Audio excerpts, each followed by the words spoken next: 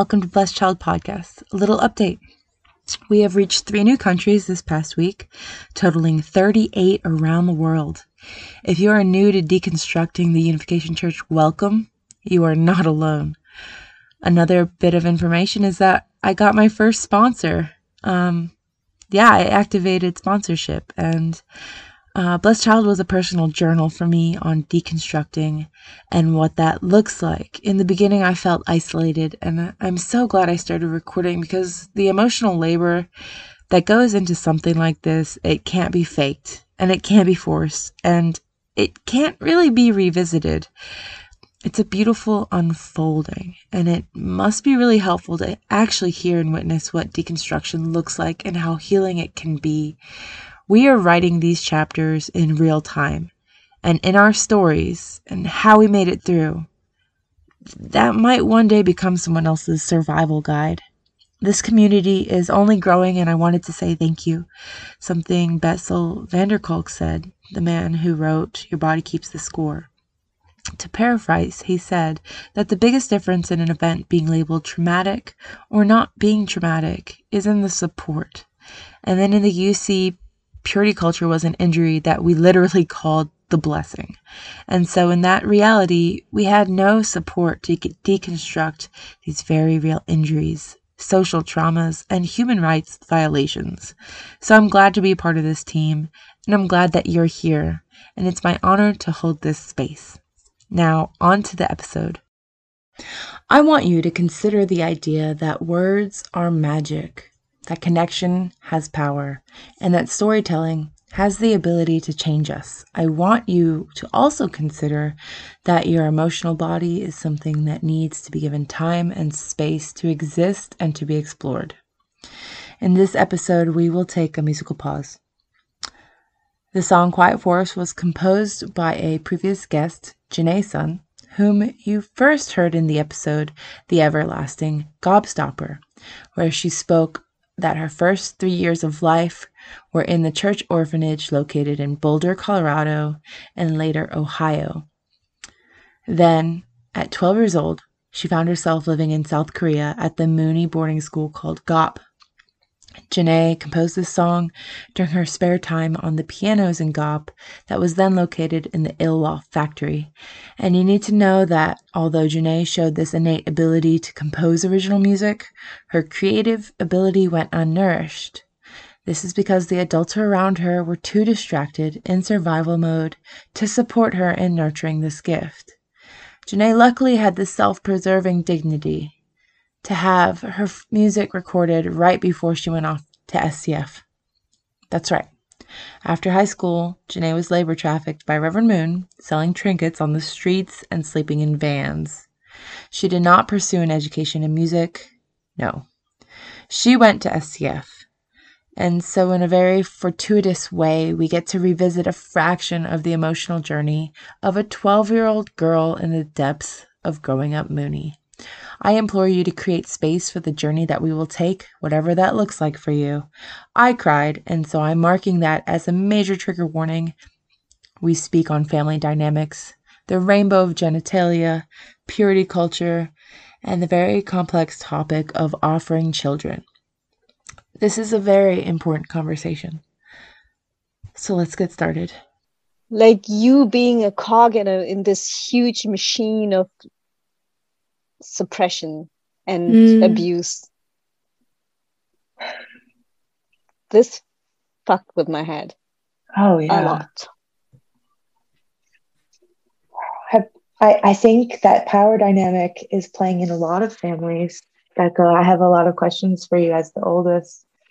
Have you found a way to overcome that type of separation that shouldn't have ever been between you siblings? I'm feeling a little bit of tension in my family. I'm not gonna lie, the power dynamics really did play a huge role in hiding ourselves from each other. And my brothers would enforce purity culture standards with me. Like when I got my ears pierced, I remember getting berated in front of all of the school because my brothers were like, one of my brothers was like, that's your husband's choice. That wasn't your choice. Those aren't your ears. Those are your husband's ears. And I'm sure he's embarrassed of that story now because we're all out. But that was some of the things that I would get told in front of everybody, that even piercing my own ears was not my choice, and that I made a huge mistake and it wasn't for him. And that's not something they should have been doing, but I know that it was planted in them to do that. And I was wondering, yeah, how is that with you guys?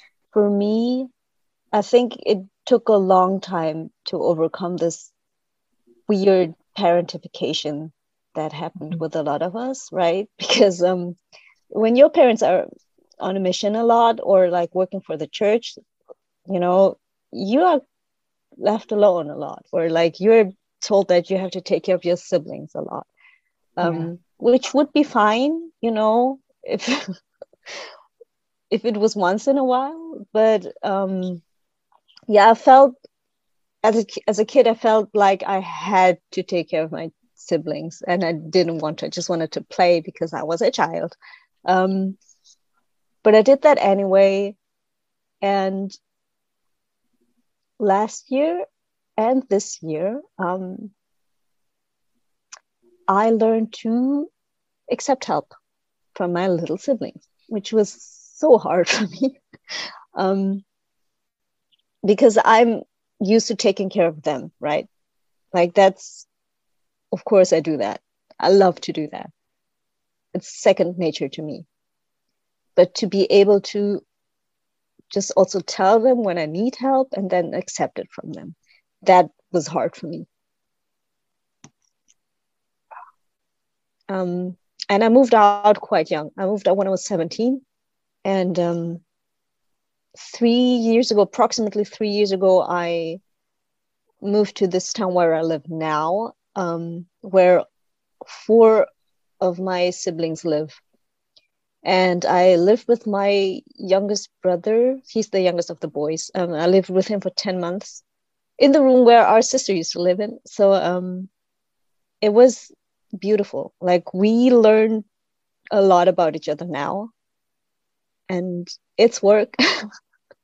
Yeah. And I get to know them as adults. And I'm learning not to see them as children anymore. And they learn to see me as not like the puberty monster that I was when I moved, which is good. Like we're having a reality check moment now. Yeah. But yeah, there is a lot of residual like feeling of responsibility for everything regarding my family, and I'm trying to break this. But even like so I was living in very, very tiny town in South Germany for like 10 years. And my brother was already living in Cologne. And my parents live in a different city. They would call me to ask me if I know when gonna come visit them instead of calling. That has stopped. That's the level of involvement. Like that's the level of management. And I know that they didn't do it because, you know, they just didn't think about it. They just thought that Becca knows everything, so we should probably call Becca. She organizes everything. And you know what? The weird thing is, I did know when I was gonna go.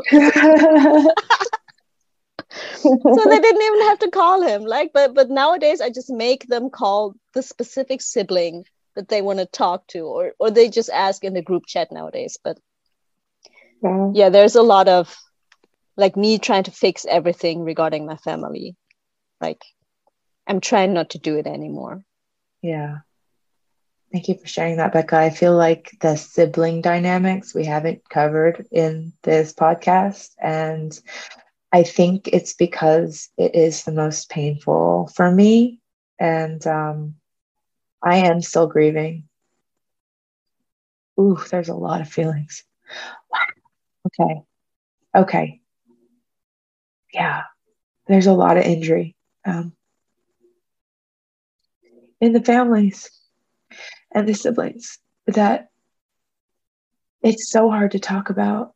And I don't know if these conversations can happen because it would require, our families are big. The church families are at least 4 on a minimum.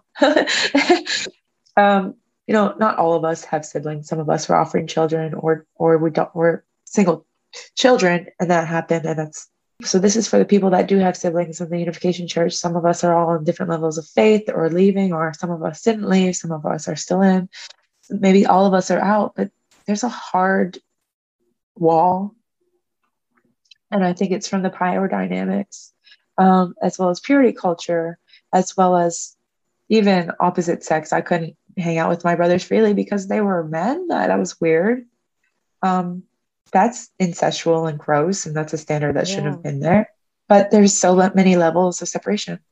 Yeah, I talk to my sisters, and we talk about everything regarding, dating, and there's like no barrier. But I could never talk to my brothers about the same things, because there's like a lot of shame, right? Like you don't talk to your brothers. And I always assumed that they talk amongst each other, but apparently they don't. For some reason. But I feel you, Ren. Like when I said that I was enforcing purity culture, I specifically meant for the next younger sibling that I have, which happens to be a man now. He's a man now. Yeah. He's like 35, so I can say man. But so this thing happened where our parents invited a foreign exchange student into our home for 10 months, and he was from Japan. And he was not in church. He was just a random kid from a program. And he was a year older than I was. I must have been 15, and this boy was 16, and my younger brother was like 13 or something. And I remember being super extra shitty to that boy. Like I was horrible, like really, really horrible to that boy. Specifically because I heard him talk about masturbation to my brothers. And I thought he's the devil. I literally thought he is like Satan trying to influence my brothers to fall. So I attacked him, and I made him feel, not physically attacked him, but like attacked him verbally and made him feel shitty. And yeah, and I think I wanted to be like the opposite pole to him. So I reinforced a lot of very like rigid sex negative stuff into my poor brother's brain. And I'm truly deeply sorry for that. And I think I owe this man an apology. Like we've met when I was in Japan. And I got to meet his family and his kids, and he's great. And we talked about stuff. But just now, like not even a month ago, I realized why I was so shitty to him. Like it was me trying to defend, quote unquote, defend my brother's purity, right? Like that's a shitty reason to be shitty to such a young person who has no idea what's happening. He was in a foreign country, and there was this girl living in his home who was just shitty to him for no apparent reason. Wow. I'm so sorry for that.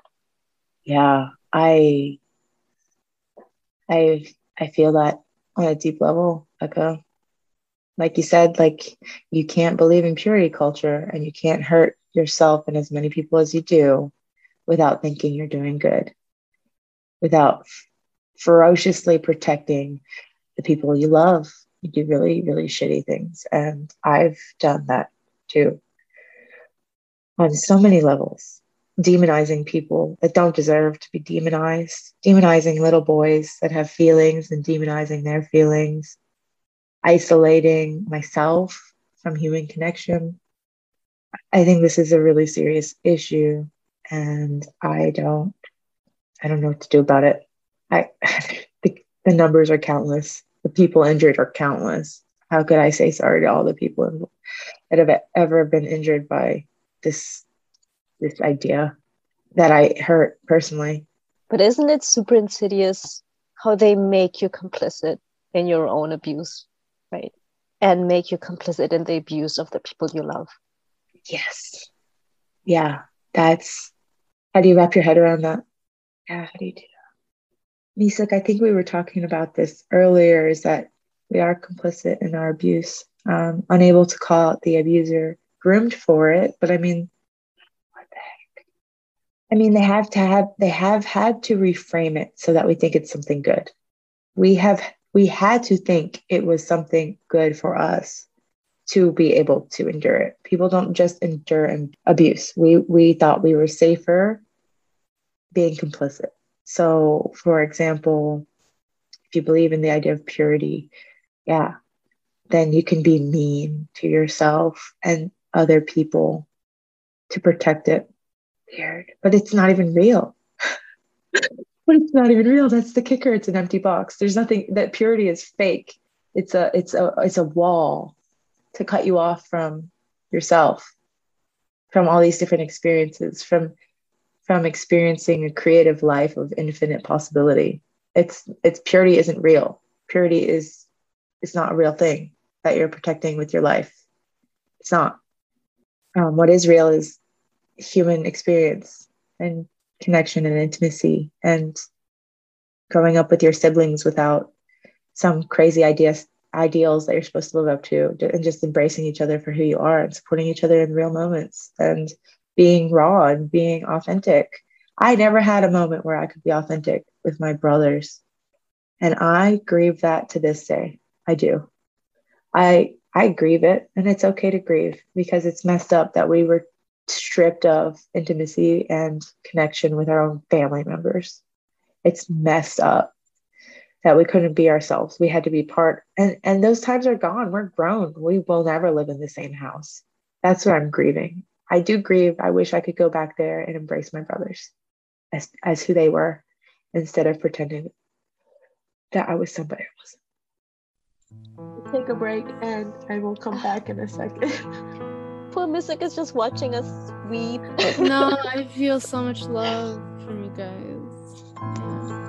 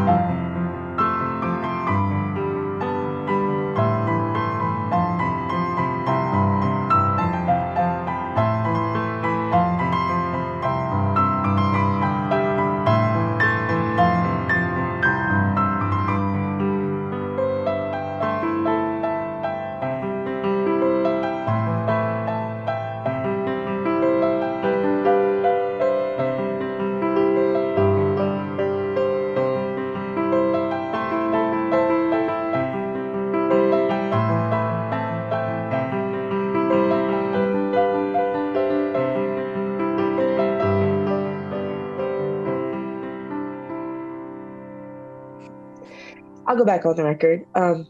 Yeah, the injuries I carry from my brothers and me being ostracized as children, and pinned against each other, like with this golden child ideal.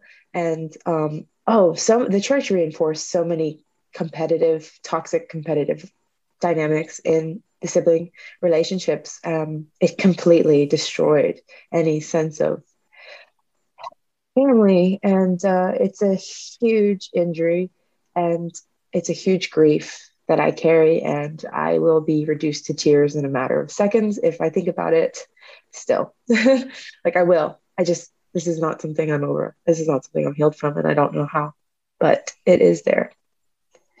My sister and I always acknowledge that we're so lucky that we're friends now, because even, in the cult, outside the cult, you don't always end up believing the same things or valuing the same things.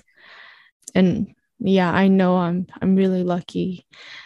But definitely the competition that you mentioned, like my mom would always say to me, like I had to be a good example because I was the oldest. She was definitely harder on me, but my sister, like,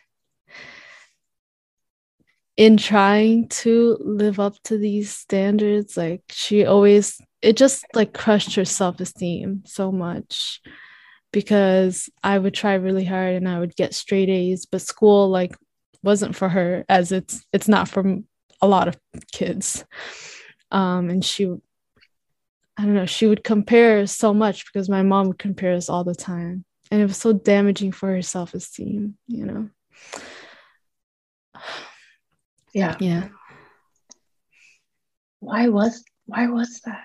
Why was that a comment? I mean, I know that people outside of the church get compared. I know there's a golden child in every family, or a black sheep. I know those are common terms and ideas.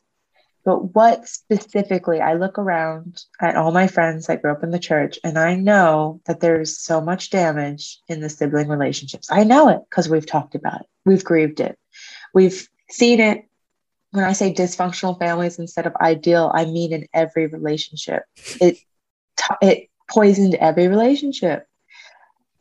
And what was it? What was Reverend Moon comparing children? Was that just is that an Asian culture that contributed because we're all most of us are mixed, or what was it? Was it the purity culture policing, or the parentification of the first child? Usually the kids were abandoned and the first kid had to take care of the whole family, or the opposite, where in my situation, none of us took care of each other. And so we were all severely abused and neglected and abandoned and didn't know how to self-care or self-soothe. So we grew up like wolves in the wilderness. But did Moon idolize his one son that died in a car accident? Yes. Yeah, he was yes. Wasn't he the golden child? Yeah, everybody said he was the best. Wow. Yeah, he was the sweetest, the kindest.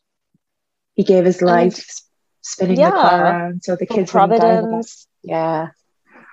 And then he crowned his youngest son the heir apparent, right?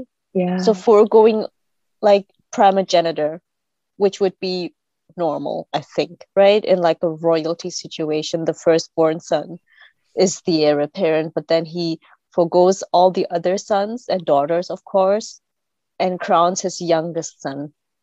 Isn't that kind of pitting your kids against each other? Right? Oh, yeah. Yeah. So of course he leads with the example. One of the reasons I got blessed, and I don't know if I think this goes hand in hand, is because none of my brothers were successfully blessed, because nobody would look at us because our family lineage was tainted. We were children of a divorced blessing. So I thought that if I find somebody to get blessed to, then my brothers will fall in line and get happy marriages. So that was a little bit of the weird dynamics going on. You put all the pressure on yourself. Yeah. What is that? The pressure that you feel. It's so enmeshed. It's enmeshed families. Yeah, all your value was reflected in them. Part of it was in like power imbalance. There's no like conflict resolution, because someone's always going to have more control and someone's always going to have to submit to that control. And like our parents were modeled that, and they try to copy it in their marriages. And I personally like never saw my parents apologize to each other in my whole life. They would argue all the time, and then they would just pretend it never happened. So me and my sister did the same thing. We would fight all the time. all the time. And then we just got over it on our own and pretended it didn't happen. And it was only like, I think last year, I was like bothering my sister to come out dancing with me, and she wasn't in the mood. And I realized I was really like pushing her, and she felt like uncomfortable. And later we were able to talk about it, and I just like apologized, and I thanked her for like being able to speak her mind and set her boundary. And I think like years ago we would have never been able to do that. But it comes with a lot of like knowing ourselves and respecting each other, because obviously we love each other, but in order to communicate with someone, you have to be able to communicate your boundaries, and they have to feel comfortable communicating their boundaries. That's so powerful, Misa. Those are things we were not. What's coming to mind is that we didn't have, in a cult, in a sex cult, like sex trafficking cults, there are no boundaries. There are no other options for opinions other than the given ideal child. We were called blessed children. There was a box for us. There was a mold. We were blessed children. And so those were the only the only parts of ourselves we could show in our sibling relationships too. So it's so inauthentic. This makes sense as only being able to show up as 5% of yourself, because there are no boundaries, there is no agency, there is no opinion. How can you even have a relationship if the only common ground between you is the divine principle, and anything else will be judged and shamed? So you can't be yourself. We can only meet them on these levels. God's in between all the relationships, and this little the diagrams that they would do. But I think that had to do with it. I think that contributed to it, because we're not talking about regular family dynamics. We're talking about an extreme cult theology where everything is controlled. This isn't easy to navigate. This isn't an easy family dynamic. Like I want to acknowledge that we had it really hard, all of us, in sibling dynamics as a family. It was hard to not be able to show up. To not be able to show up even to ourselves, let alone our siblings. Like, of course, we had to hide those parts that weren't acceptable from ourselves. And that's where the cognitive dissonance runs so deep. I think it's just important, and maybe this is as far as we're going to get with family dynamics, as just to acknowledge it wasn't normal. It's in no way the normal family. Like, we had it very difficult. Every aspect. I think I said that last time, though, right? That purity culture sexualizes children unnecessarily and unnecessarily early. So even if you have like siblings of the opposite sex, it teaches you to see them as inherently sexual already, because you cannot look at their genitals, right? You cannot see your siblings naked from a certain age, which is super unnatural. And it builds a force barrier between your brothers and your sisters. Yeah, you divide them. It's fucked up. Yeah. Now that you say that, I did feel like I always had to hide myself in my own home. From your literal brothers. Why would you need to do that? Does not make any sense. It wasn't them. It was an idea that the church gave me. What the fuck? I'm still unpacking all of this. This is really hard for me. Because the fact of the matter is that we're grown and we're all in different states. And if I never put in the effort to fix this or see them again, I will never see them again. And that time is past. And that's a grief that I am, I want to put in the effort, but it is so hard to repair something that never happened, or something that did happen. How do you fix it?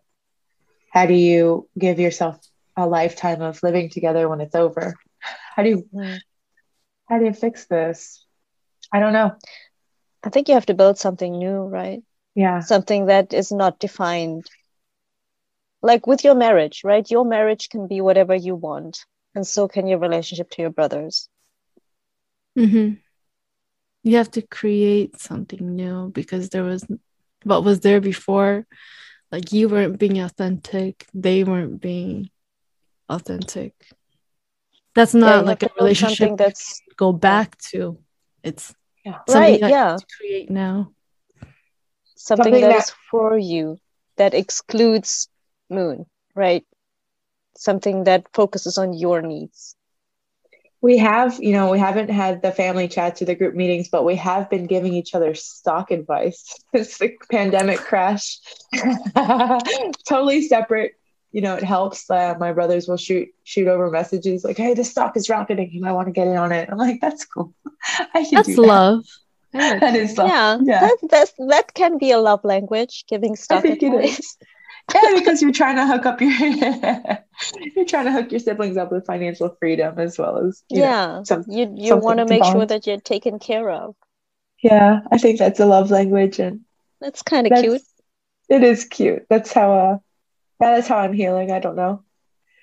Create something new. Stocks went around in 2000, like stock apps where you could just trade stocks with the drop of a hat. Seriously. Oh, shit. This is heavy, man. I didn't know It's we'd get so into heavy. this.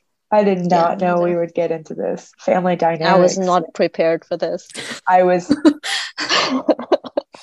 which one of you guys brought us here on this side of TikTok? Whose fault is it? What is this algorithm? Why did you bring me here? I Switch wanted to gears on. watch cat videos. Now I'm crying. This is what I signed up for. You know what really helped me get over this weird object subject thinking between men and women? Mhm. Was actually not dating men, but dating women. So then I had to like break out of a lot of learned behavior and like expectations that I set for myself, how quote unquote women should behave in a dating dynamic. But if you date other women, like what do you do? They Like haven't tainted that yet. navigating sexuality and navigating like power dynamics within a relationship. Like I had to learn that from scratch. It's very healing and empowering to me, but it's hard because I have to unlearn so much, Mhm. to unlearn to mistrust myself. I have to actively learn to trust myself and listen to myself. I don't find it hard listening to other people. Like that's not my issue. I'm sure you guys have the same non-issue, right? Like we live for the sake of others, literally. So it's not a problem. But finding out what you want, what you yourself want, and what you yourself need, that's hard. And then that's the first step, right? And then you have to say it out loud so that the other person can give it to you. That is hard. Then you have to communicate it. Yeah. No, but I was going to say that we were trained to think in dualism, and that sounds beautiful. I think that's the Korean theology. It's like yin and yang, and object and subject, and positive and negative. But in that theology, you miss everything in between. And so I think Right. that's what you were doing, is you had to cut off that one part. If it's masculine and feminine, and well, I'll just date feminine and explore this without that dualistic theology glasses. And in that, you discovered so much beauty. And it's really nice. Yeah, and dating gender non-conforming people and transgender people and non-binary people, and discovering and learning that there's like a gradients of genitalia, that it's not this is the shape of the female genitalia and then on the other side it's the male genitalia and there's nothing in between. Oh no, there's a gradient. Oh my Like a God, tell us literal more. gradient. so curious. Super interesting, right? But if a signed female at birth person takes testosterone, their clitoris grows. And it will not revert once they stop taking testosterone. And they develop something that is what medicine calls a micropenis. And it can be taken in the mouth, it can be stimulated. It's a whole thing. Wow. It's kind of a male clitoris. Yes. And if a person that is, yeah, I know, right? My mind is blown too. I'm like, can somebody get me that testosterone? Yeah. I want a micro penis. No, I'm just kidding. Yeah, and also like the clitoris has way more nerve endings than the head of the penis. So having that in big, pretty stimulating. Yeah, and I think we also don't talk enough about the female penis, which is it's not the clitoris. It's when a male assigned at birth person takes estrogen, then their penis changes in shape and in texture. It will not get as hard.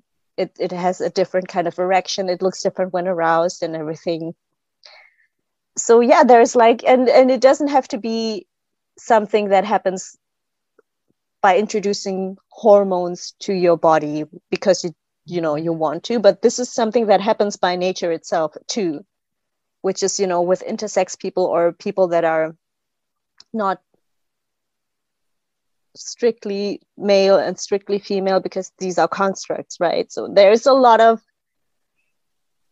non-stereotypical genitalia out there, and people get shamed for it, right? We call it a micro penis and shame men that don't have a big penis. And we shame women who have an larger than average clitoris. But it's all beautiful and it's all natural. And it's all, for pleasure. As a nurse, I want to relate this like judging people based on their thyroid level. It's not something you can control. Go look at your thyroid, it's so big and you have so much of it. Like, I don't care. It's not something you can control. What? Like, that's amazing. That's beautiful that there's so many variations. Yeah, thank you for educating us. That's like a really good language to know. This is all the in between, and it's beautiful. Whatever you have. And that harkens back to porn and their very narrow representation of genitalia, and also to purity culture, because it divides us into two things that we can be, either a man or a woman, and everything that's in between doesn't exist.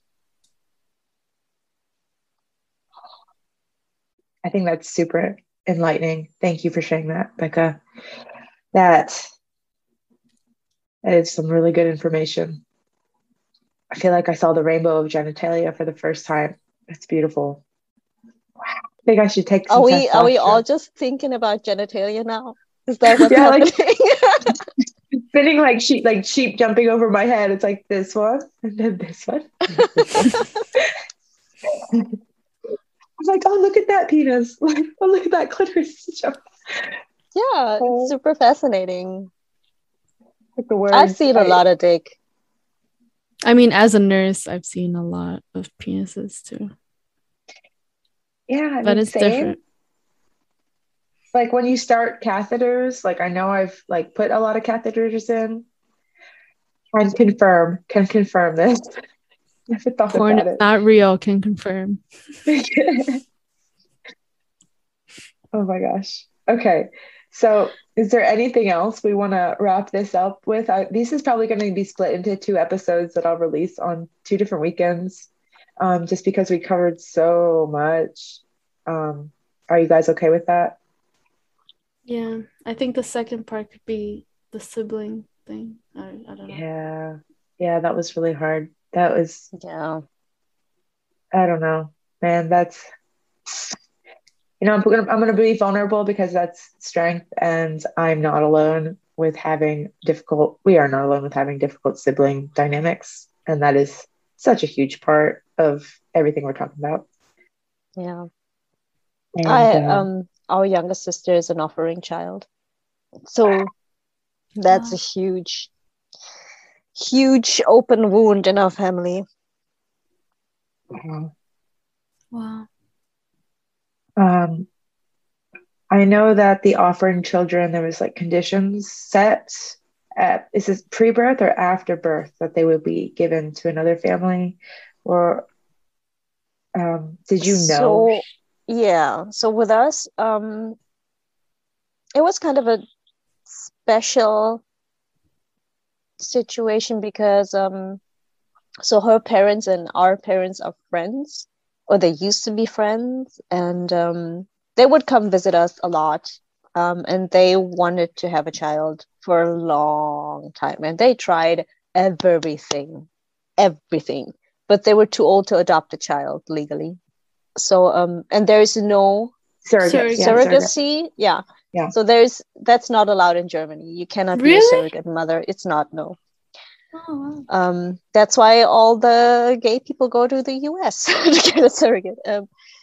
So this couple, they straight up told my parents that if they ever were to adopt a child, they wanted to have one of my parents' kids because we are so great and everything. And then my mom said, yeah, if we're ever going to have a sixth child, you can have it. And she said that believing that she was in menopause. But in fact, she was pregnant at that time and she didn't know.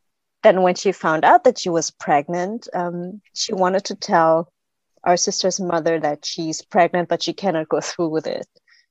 She cannot give a child. But then she started the sentence and our sister's mother just started crying out of gratitude and, hugging her and saying thank you all over again. So then my mom couldn't say no. And then, then my parents gave our little sister to that couple right after birth. She went home with this couple, and it was a foster child situation. So my parents pretended not to have enough money to care for another child, so they would give this child away in foster care to this people, and then after a year they could legally adopt her, and that's what happened. Like, that's the legal route that they took. Wow. And the condition specifically for us was that we get to see her once a year at least. And she looks super Asian and her adoptive parents are white, so it, there wasn't hiding it. That's not a possibility. So yeah, so she knew from the beginning who her birth parents were and who her siblings are, and she's one of the siblings that lives around here, so our relationship is pretty good now. But it's not easy, and it hurts still. She was raised an only child. Yes. Wow. And her parents left the Unification Church like a few years after they adopted her. Like, I don't know, when she was 3 or something. And I resented them for it. I resented them so much. I felt like they stuck around long enough that they can grab a child and then piss off. Which is not what happened, but like in my mind, that was the narrative. Mm-hmm. That's a really heavy story. Thank you for speaking on that. There's so many offering children in the Unification Church. That's a standard practice for Enrica Christopher, who is an offering child, coined it the ticket to heaven in the church. Mm-hmm. For those listening, you could not get into heaven without creating an ideal family first, which is what Reverend Moon said. And to create an ideal family, you need a man and a woman in a blessed marriage under him with a blessed child. And that fulfills the 4-position foundation of relationship dynamics and through practicing those relationships, you can perfect yourself. Is basically the ideology behind people getting conned out of their child. It sounds like your mother was your baby was stolen. Like an illusion of choice. Yeah, she didn't really have a choice, right? Because this whole thing has a preface, weirdly. When she was pregnant with my second brother, her third child, there was this thing, like this high up Korean family that couldn't have any kids, and so they came into our congregation and said that they wanted a child, so who wants to give one up?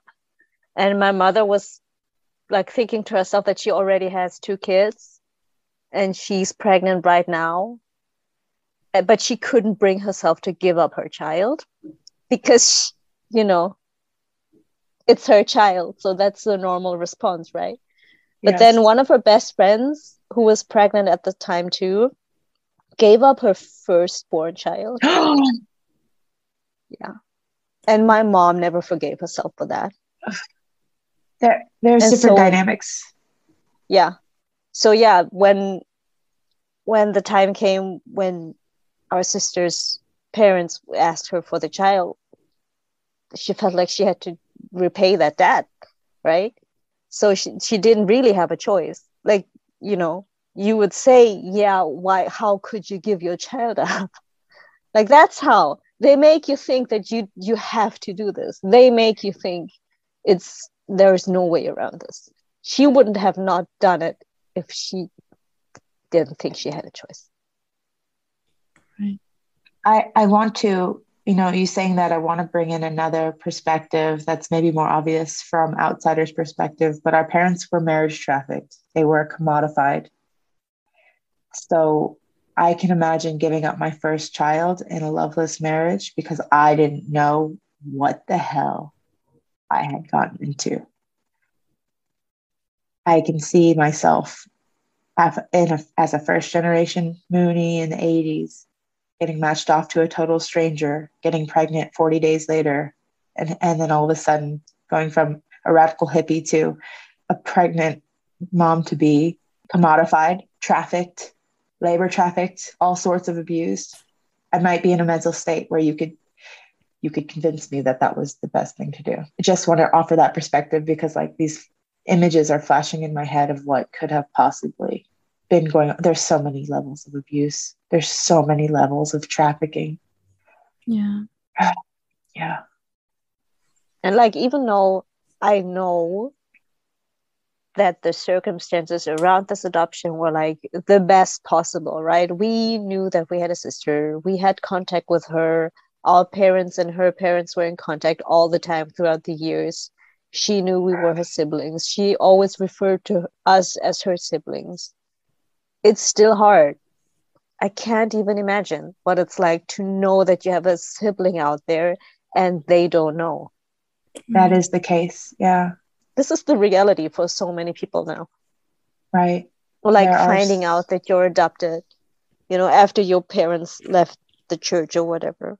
Like, these tragedies happen a lot. Yeah. And Reverend Moon did it himself. Sam Park, he took away from his mother and planted in Bohee Pak's family to be raised. That was maybe one of the first, you could call it offering children, but that was the model. That was the model. Sam Park didn't know he wasn't a Park. He didn't know that Reverend Moon was his father. He played with his siblings and didn't even know they were his siblings. I mean, this goes all the way back to the royal family. Yeah. So all of this goes back to the Moon family. It's not just, oh, well, that happened to you. Oh, that's just your story. That is a huge representation, that story. Yeah, it's a collective story, right? Like, it is a collective story. Yeah. Who you should also interview next? Children that were labeled as Jacob's child. They were very voiceless and underrepresented. And yeah. This is an open invitation to any Jacob's children listening. anybody that's in the margins, anybody who's been marginalized by the Unification Church, anybody who's been victimized by the Unification Church. This is an open invitation. Please tell your side of the story, because I promise you, you're not the only one. And your voice is valuable. Wow. Yeah. That's some heavy stuff. Misak, do you feel like we've covered a lot of things for you? I know you're sleepy because you've worked all night and then you've been up all morning for this podcast. So thank you, Misak, for doing that with us. Yeah, no, we talked for so long, but it was. I just feel lighter. Feels good. Good. Yeah, I felt a little bit of trauma leave my body when we paused and cried. And what that feels like for me, I'm starting to give it a language, is this lightheadedness, like leaving my body and kind of releasing this pain that's been in there for so long. And it feels like almost like what a Mooney would call spiritual experience. is like seeing the world for the first time, looking around and seeing the world as a foreign, like what is happening? That's kind of that moment. I don't know. So thank you for helping me release that trapped emotion. That was really powerful. Yeah. And seeing it and validating it. Becca, you are a powerhouse, man. You've come to all of these talks.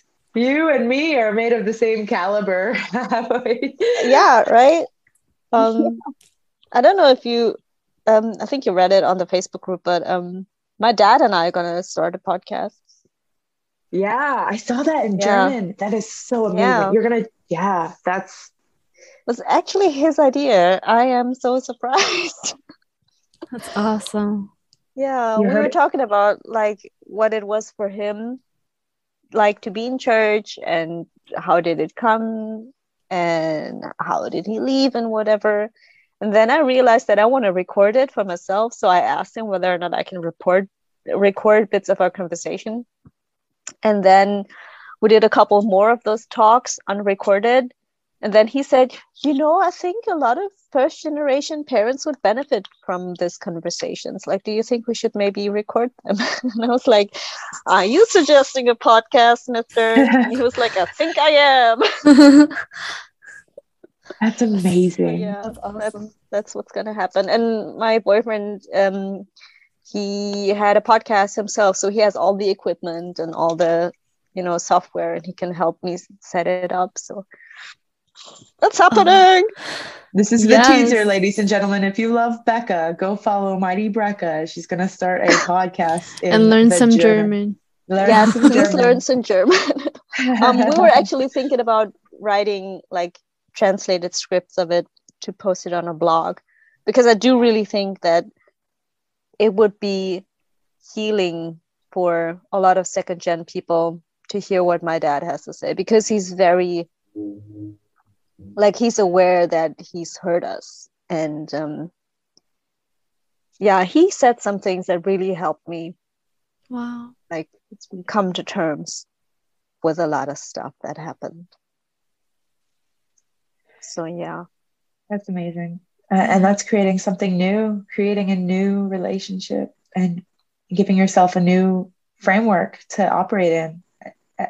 I think that's going to be so healing, Becca. And thank you for doing that. I look forward to reading the translations. And I know that 5% of my listeners are from Germany.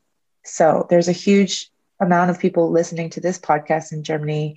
And I can only imagine what it's going to do when you translate in the native tongue. You'll probably reach so many people that aren't bilingual. I know that this podcast is in English, and that's limiting. So that's amazing that you're going to create a new resource for those people. And I hope this encourages more people to do that, because your voice is so valuable. And if you're bilingual, multilingual, I mean, what an amazing thing to do with your time. Wow. That's awesome, Becca. Thank you so much, Ren, for giving all of us a platform with your podcast. I felt so honored that you asked me to join your panel. I really am. Thank you. Whoa, Kathleen's here. I guess I'll talk to her. We should let you go to sleep.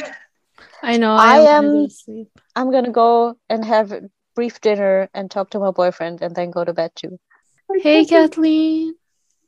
Hi, guys. I'm so excited for the conversation you guys are about to have. What a way to end an episode. Join us next week as I speak with Kathleen Bell about her journey in the Unification Church. As always, take care of your health, take care of your mental, and we will speak again next week.